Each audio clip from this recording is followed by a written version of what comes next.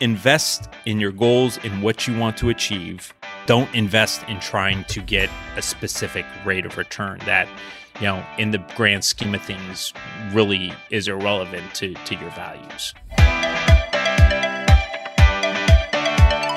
This is the Retire Happy podcast with John Amarino, teaching you each episode about holistic retirement planning.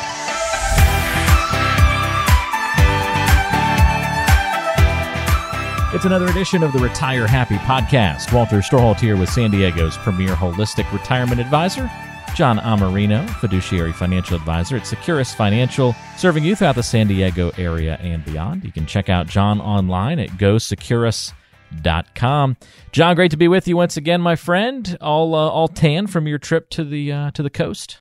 I did get tan. It was perfect Florida weather. It was like it rained the first day we got out Friday night, and Saturday morning we had that typical Florida rain, the downpour. But after that, it was perfect the rest of the week. 75 to 80 degrees, and at this time of the year, really no humidity. So it was awesome. The house we stayed in was beautiful. It was huge, right on the water, and Jake and I fished every day off the dock, and we had dolphins swimming up to our dock. So it was relaxing. The kids had fun. As a matter of fact, we got home on a late Saturday night.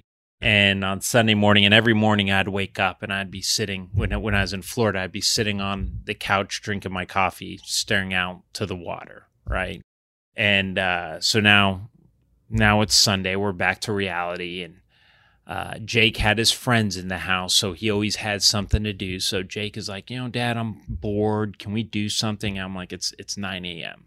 Just let's simmer down. And then my little daughter, my 2-year-old, looks at me and goes, I don't like our house anymore, Dad.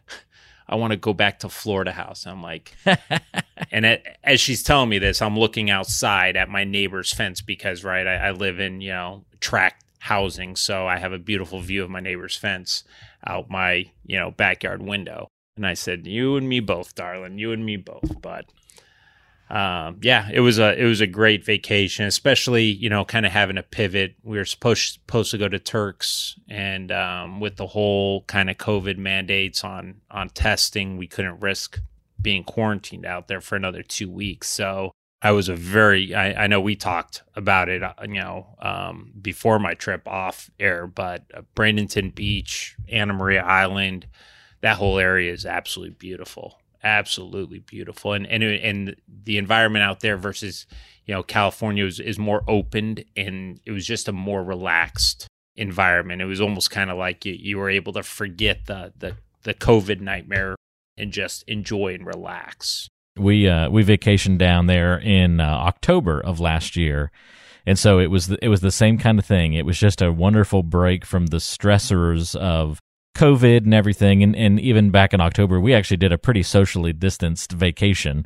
We got a little rental house that had a little pontoon boat off the back dock, and we were like, we're social distancing. We're on our boat out in the middle of the water. Nobody's gonna come and bother us. And it was, we just floated and enjoyed it. And it was, you haven't lived until you've floated on a boat out in the water and watched the sunset. That was pretty spectacular to kind of do that each evening, and then the boat we had didn't have any lights on it, so we had to zoom back in real quick right after watching the sunset before we got lost out in the ocean. But it was always pretty fun. Their beaches out there are beautiful, beautiful white sand, and the Gulf. It's on the Gulf side, mm-hmm. But that Gulf water is just it's different. It's different. Turquoise. It really is. Yeah, I'm a huge fan of like Caribbean style beaches and the Gulf beaches versus our beaches here. I mean, we have beautiful coastline and whatnot, but when it comes to the sand and the color of the water and the clarity of the water, it was amazing. Yep, very true. Well, glad that you had a great trip and that you are rested and ready to rock and roll for another episode here of the Retire Happy podcast, on which we're going to be talking about some bedrock principles as it comes to planning for retirement and finances, and especially as just an advisor. and some of the bedrock principles that John would think about when it comes to, let's say if we were running for office of financial advisor, John, you like to get political from time to time here on the show. So I think you're going to enjoy today, but it's going to still be a lot of finance talk on the program. We've got a couple other good things to talk about on today's show. We're going to find out John's go-to restaurant. We're going to talk about inflation, and we've got a great email question from Bo, who is a little bit curious about what to do if you have a surplus of retirement savings. What do you do with that extra money? And can you just as easily pass it on to the next person? And what are some things to think about there? So lots of good ground to cover on today's show, John, and I am looking forward to it with you. All right, so let's put you in the hypothetical here. You've been put into a world where you have to be elected in order to be a financial advisor. And so you have to put together some bedrock principles that would be part of your campaign. This is your platform for running for the office of financial advisor. Sound good? Sounds good. Okay. And to be fair, I gave John a heads up on, this before the show. So he sent me over his campaign platform. Here are the 4 key principles of John's platform. Number 1, keeping people as safe as possible by managing risk. Number 2, uniting the different elements of a portfolio by helping pieces work together in harmony. Well, that's just a pleasant-sounding sentence. That's written like a politician. Getting dollars back to work by eliminating lazy money. And number 4, eliminating the fear that people have of running out of money. I love it. You covered a lot of bases there, John. Eliminating fears, getting back to work, unity. You hit all the important buzzwords that a politician would. So give us the rundown. Why these 4 bedrock principles? Why would they be part of your campaign if you were running for office of financial advisor?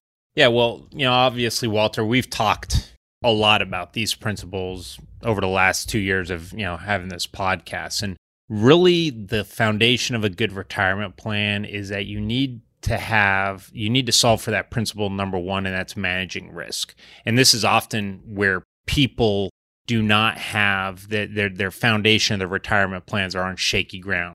You need to have a portion of your money be principally protected. And the biggest behavioral finance, and this is just not my opinion, but this is well documented in retirement studies, is that investing in retirement is completely different than investing in your accumulation or your work years. Investing in retirement is not about getting rich. And I tell my clients, listen, I would love to get you rich. I would love to all of a sudden, double your wealth in 1 year. Who wouldn't love that? But that's not really the reality. My goal is not about getting you rich. That was your goal, to get us to that point during your accumulation or get the amount of life savings that you need to have your lifestyle. The goal when it gets to retirement needs to shift from accumulation to preserving your wealth and growing your wealth in a safer manner. And like I said, this is a huge hurdle for a lot of people because we've been programmed that in order to have a successful portfolio, you must have your portfolio invested in higher risk allocations. And, for a lot of us, you get that 401k and I'm at, an 11 or 12% return.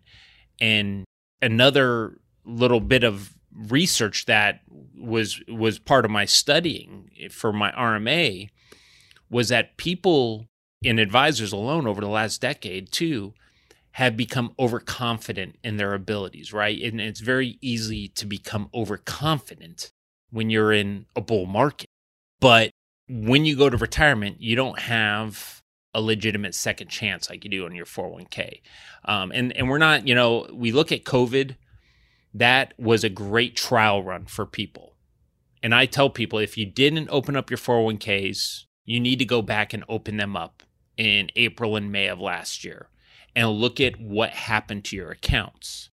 And, if you're aggressively invested, and hopefully, if you didn't open your accounts because you didn't want to know and you didn't want to make any stupid decisions, then that paid off because chances are you got your money back.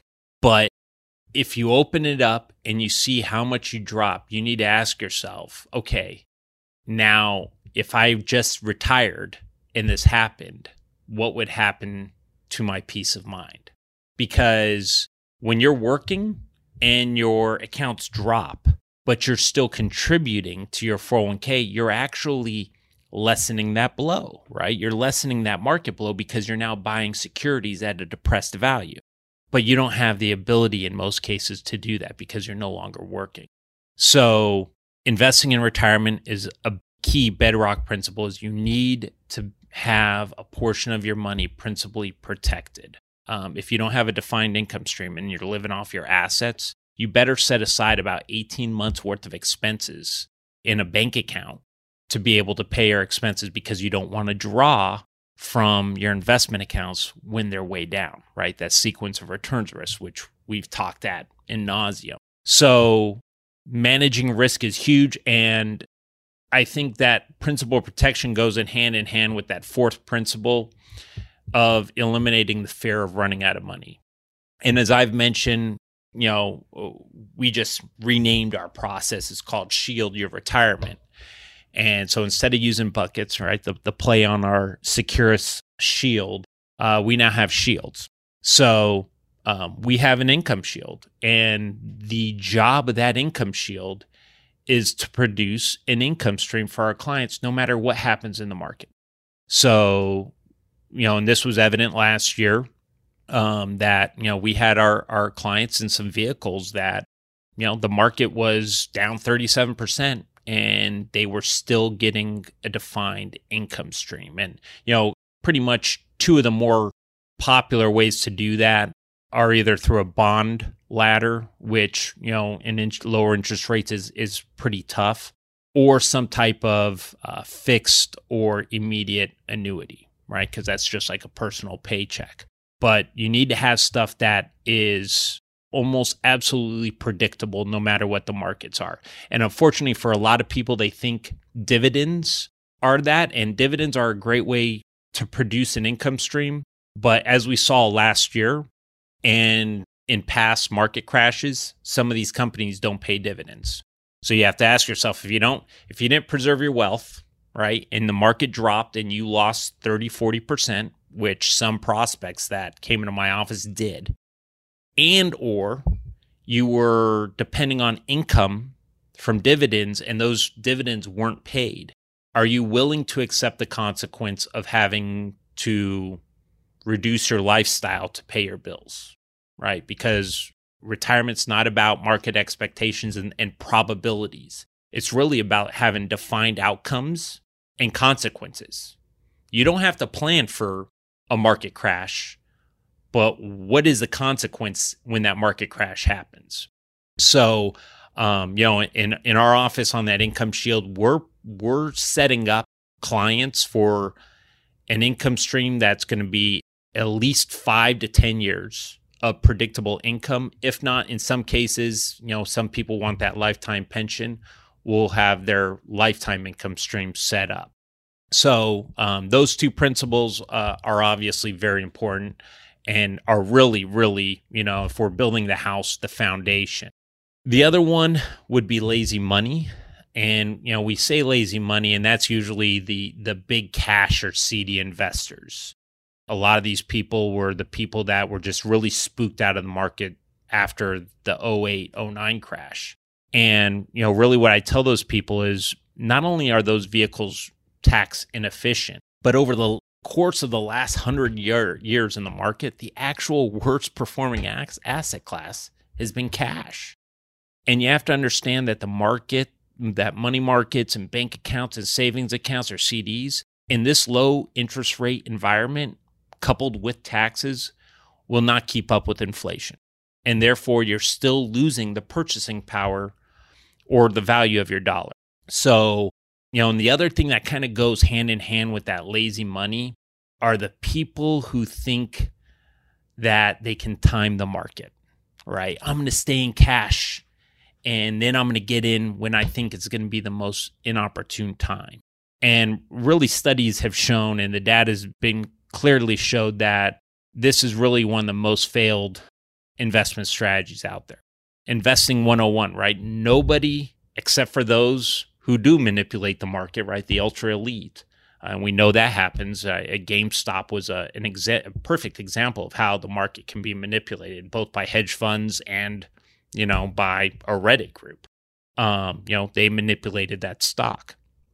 So market manipulation does happen.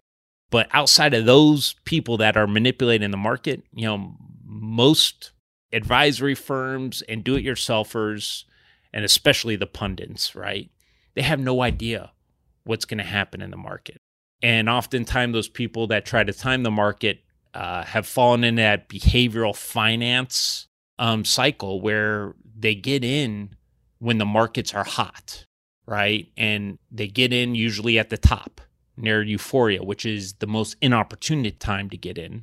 And they get out when the markets start to drop, which, is typically the best time to buy if you're really a market timing expert. So behavioral finance has shown that those types of people that try to time the market often fall into the euphoria and the fear buying and selling strategies. So you don't want to just stay in cash, right? Should you have an emergency fund? And like I said, just a few minutes ago, if you are basing your income stream and you're following the 4% rule or whatnot, and you're pulling from your assets and there's a down market, yes, you better have 18 months of cash set aside. And you have to understand that you're going to sacrifice rates of return to have that safety net. But outside of that, you don't want to just be sitting all in cash. You really want, and what I coach to my clients is it's not about timing the market, but rather time in the market.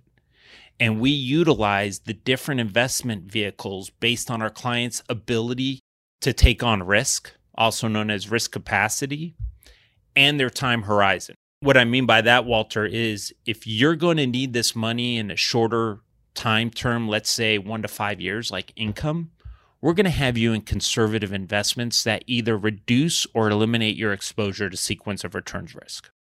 Now, if you have the ability to have a growth bucket, which in our office, we look at 10 plus years out, then you can have a different investment strategy for that portion of your money that is more aggressive because time is on your side.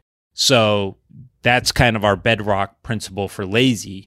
And then fourth, and I really think this is a area of my practice that I stand out on. And it's understanding how the elements of your portfolio work together in harmony, right? And, we have a little video that basically looks at all aspects of your retirement, whether it's insurance, investments, taxes, estate planning. And, you talk about harmony. It's about having like a financial orchestra, right, Walter? I mean, you could hear someone play the tuba or the clarinet or any other instrument, and they may be good and it may sound okay if they're just playing it alone. But when you go to an orchestra and you hear these instruments all playing in a coordinated fashion together, the sound's, amazing, right? That's why people go to symphonies and orchestras, because it's just the amazing, music that is produced when you have this harmonic coordination. And that's the same thing that we look at when we're developing a sound holistic retirement plan, right? We're coordinating your income and your investments with tax management planning, right? Tax efficient vehicles. We're making sure that you have, the proper medical coverage or you made the correct Medicare decisions, and that you have a plan for a long-term care event, and that if something also happens to you in the event of a car accident or a homeowner's insurance claim, like, a house fire, that you're properly protected, that you've protected yourself from identity theft, that we've taken measures to protect you that way. Then lastly, your estate plan, that you're passing your wealth on to your kids, because I don't think any of my listeners, and I don't think you also would come into, you also, Walter, would fall into this category, that no one wants to make the IRS the biggest beneficiary right, of their wealth, right? So that's what I meant by those 4 bedrock principles is, protecting your money, obviously solving for retirees' number one concern of running out of money, and really trying to properly invest your money to safely grow it. And last but not least, having the most efficient retirement plan possible, both getting the most amount of income with the least amount of money and paying the least amount of taxes legally and having that tax management philosophy in place. And I've found that with my clients, when they have these 4 principles, they feel like they are in control of their destiny, which gives them confidence and peace of mind in retirement. So important, I think, to remember that there are, different things that not every financial advisor thinks the same. I could ask this question to another advisor and they would have come up with 4 different things, John, and had totally different reasons for it. And that's not necessarily a bad thing, but it could also be a bit dangerous if then the bedrock principles that are establishing your financial plan aren't necessarily aligned with your interests and the things that are going to be good for you. So I always find it interesting to get your insight on these things. Since you were on such a roll, any other principles you want to throw out there? Yeah, and I think, last but not least, the old keeping up with the Joneses principle. And I think this is really the biggest principle of them all. I already mentioned don't invest for large gains in retirement. That is a transformational thought process for people. You have to change your thinking. And that kind of leads into, instead of investing to try to get those double-digit returns or those expectations, invest to achieve the lifestyle you want in retirement. As I've said in past podcasts, and even earlier in today's podcast, investing in retirement is completely different than investing during your working years. And investing in retirement is about having those defined outcomes. And COVID was my first major market correction that I've had to manage people's money through.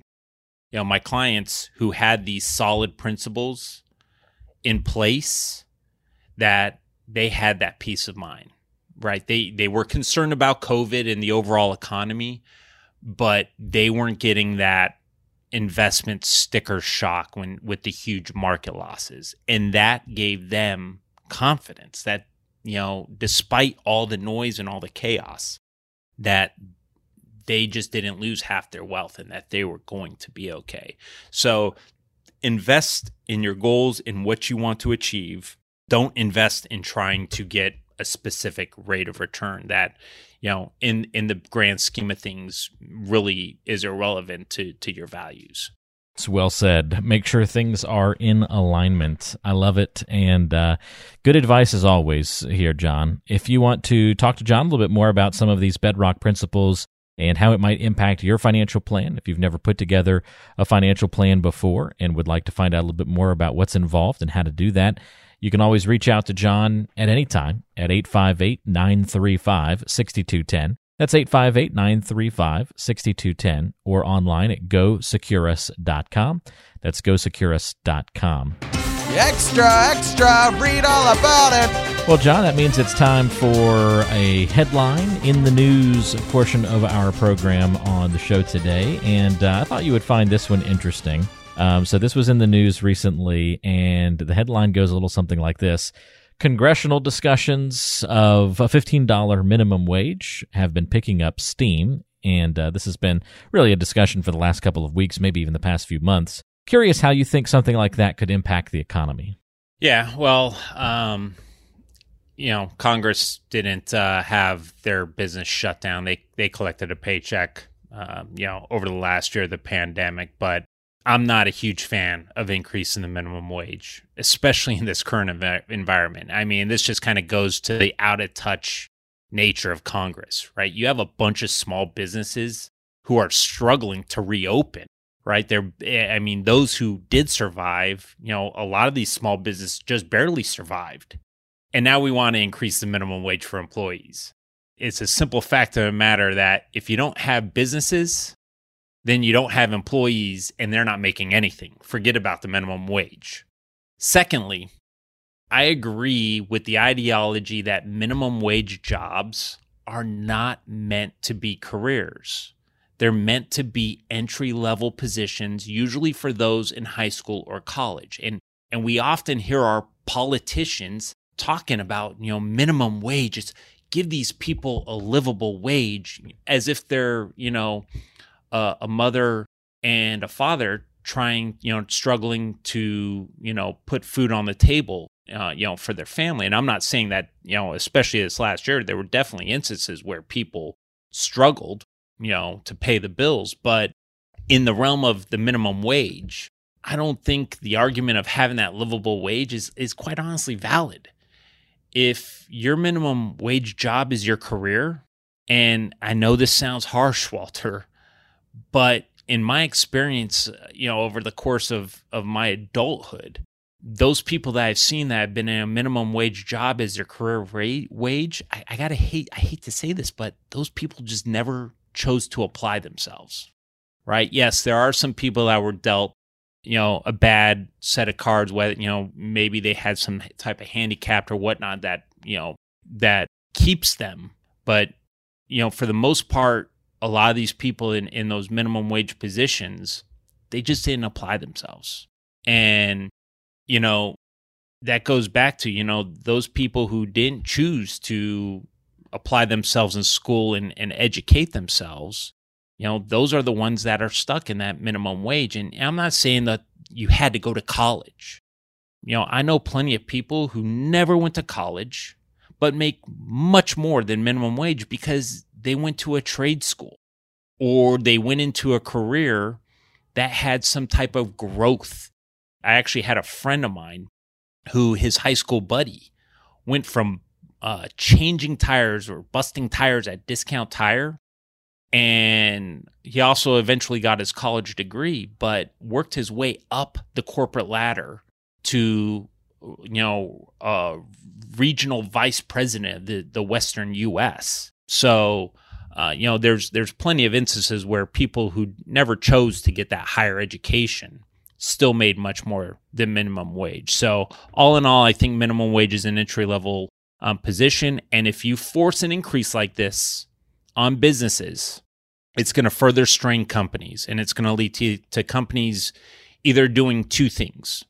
Number one, terminating employees because, if your expenses just went up more, then you may have to cut employees to balance your budget to stay in business, or those businesses are just going to go out of business again, and they're going to have to shut their doors. And when businesses hurt, our economy hurts. Well, that's the part that is definitely very true. If you have a business that struggles and now all of a sudden they've got to make up a lot more wages, they could find other ways of doing things without employees. I think with us facing so many problems of robotics and that replacing a lot of jobs and the threat that we face from that combined with this, it's definitely seems like a recipe for trouble and something that we need to continue to talk about and fix. But thank you for your perspective on that, John. Helpful to get your word on the street. Speaking of trouble and things coming down the pike financially, inflation, I think, is one of those things that we should probably spend a little bit of time talking about, and today's show seems like a good time to do so. And I think inflation is just one of those things that often gets a little sneaky, John, like it flies under the radar a little bit because it kind of happens in slow motion at us. Tell us a little bit about why we should be paying attention a little bit more to inflation. I'm reminded of a Milton Friedman quote who said, "Inflation is taxation without legislation." And I think truer words have never been spoken. Yeah, that's a great quote because like taxation, inflation eats at your bottom line. As a matter of fact, it's been quoted that inflation is actually the most insidious tax because it erodes your purchasing power. And I think for the best current example we have now is just a few months ago, gas was almost $1 a gallon cheaper than it is now. So we have an SUV, for the kids and all that. What would have cost us $60 to fill up our SUV at the beginning of the year or at the end of last year is now costing us $90, closer to $100. So at the end of the day, I have $30 less a week. compound that, filling up 4 or 5 times, that's $150 less a month in your pocketbook. So, inflation, it's that old saying, it's not what you make, it's what you keep in the end. And inflation is one of those powers that work against you. It's time for the mailbag. We want to hear from you. Well, that sound means it's time for the mailbag, and our question comes to us this week from Bo in Claremont. By the way, you can submit a mailbag question to be featured on a future show by going to gosecurus.com. Here's what Bo has to ask you this week, and I think it's a really good question here, John, and it is, I need about $5,000 to live on each month in retirement, and my Social Security and pension will total about $5,300. Does this mean I'll be able to leave my entire 401k behind to my son? Hey, Bo, that's a great question. You're definitely fortunate to have what we call an income surplus. That meaning that you have $5,300 of income coming in and only $5,000 in expenses. So you have $300 extra dollars a month. But it doesn't necessarily mean you'll be able to leave your entire 401k to your son. And the reason for this is, depending on how big your 401k is, remember that at age 72, you're going to be subject to required minimum distribution. So if all that money is in a tax-deferred 401k, the government's going to force you to take some of that money out in terms of 401k RMD distribution. So unless you're doing some tax management planning to get that 401k to a Roth IRA, then you're gonna lose some value there. Also, you need to look at whether or not you have proper asset protections in place, right? Do you have protection against a long-term care event or a catastrophic event like a car accident or a house fire, right? I've seen too many instances where car accident on the freeway far exceeded their coverage because the people were trying to save money on their premiums, and it ended up, costing them far, far greater. So in one acquaintance's situation, they lost their house, right? Their house was completely paid off, but the damages were so much higher than their insurance coverage. They had no umbrella coverage, so the creditors obviously went after their house. So you don't want them to be able to do that. So you want to make sure your assets are in protection. You want to have an efficient estate plan to actually pass that money on to your son without it going through costly probate processes. And last but not least, you live 30 years in retirement, and we've just talked about inflation. That $5,000 a month in expenses is most likely going to increase. So you need to ask, will your Social Security and pensions keep up, with those cost of living increases? But all in all, I will tell you, you have a solid foundation that a lot of people don't have. So, take away some positivity with that. It's a great point, and something that I think a lot of people, wish they were in that position, Bo. That's a very envious position to be in. But you still don't want to kind of let your guard down. You still want to do the most efficient things you can do with those dollars and make sure that you've got a good plan in place. And invite you and anybody in a similar spot who is wondering about planning for retirement and your financial future and want to make sure that you have a healthy financial plan in place, give John a call. 858-935-6210 is the number. That's 858-935-6210. Or go online to gosecurus.com. John, that's going to wrap up this episode. Thanks for the help and the guidance, and we'll do it all again next week. It was a great time as always. We'll see you later. All right, sounds good. That's John Amarino. I'm Walter Sorholt. We'll talk to you next time on the Retire Happy Podcast.